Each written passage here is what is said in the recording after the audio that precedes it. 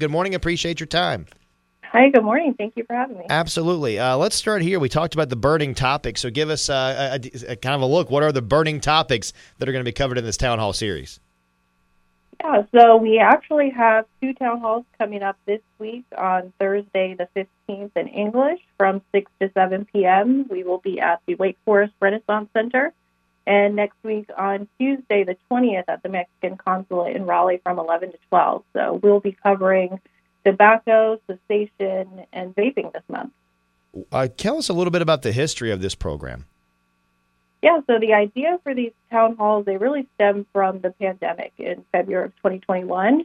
We were fully virtual. It evolved into a hybrid event, and then now this year we are going to be fully in person, expanding topics just beyond COVID-19 topics. So we've covered mental health awareness, sexually transmitted diseases, preventative care, nutrition, access to health care, and now this month, tobacco cessation and vaping. What's been the feedback that you've gotten from the community in terms of how this has helped them during these town hall events that you've done over the last couple of years?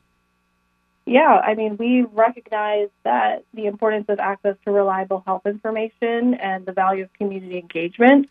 So we partner with local healthcare professionals that are on our panel and community organizations who provide host locations. So the community has been very receptive to the idea of speaking to local doctors, getting their questions answered, and being able to, for free, be able to ask those questions. Visiting with Henna Patel from the Wake County, talking about the Ask the Doctors program, the quarterly in-person town hall events that are starting in just a couple of weeks. You mentioned no cost associated with this. How vital is that for the members of our community to be able to attend these events, talk to a doctor, get their questions answered, but also not have to pay anything out of pocket? It's truly very, very important. We've found a lot during the pandemic. A lot of folks lost their insurance coverage due to losing their jobs. Having minimally covered insurance that may not cover, frequent doctor's visits. So this provides an opportunity for free for folks to be able to ask those questions to local doctors that they could potentially see and that, look just like them, that, have the background to answer those questions. Outside of the two events that are coming up this week, where else are you going to be going with the Ask the Doctor program?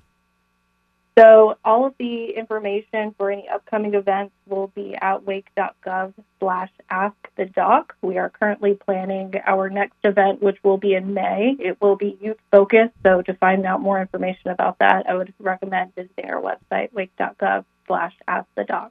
And then remind us again where you're going to be this week as you kick off this series. Yeah, this week we will be on Thursday the 15th. We are having the English Town Hall from 6 to 7 p.m. at the Wake Forest Renaissance Center. And next week on Tuesday, February 20th, at the Mexican Consulate in Raleigh from 11 to 12 in Spanish. Henna Patel joining us. Thank you so much for your time and for what you guys are doing for the community. Thank you.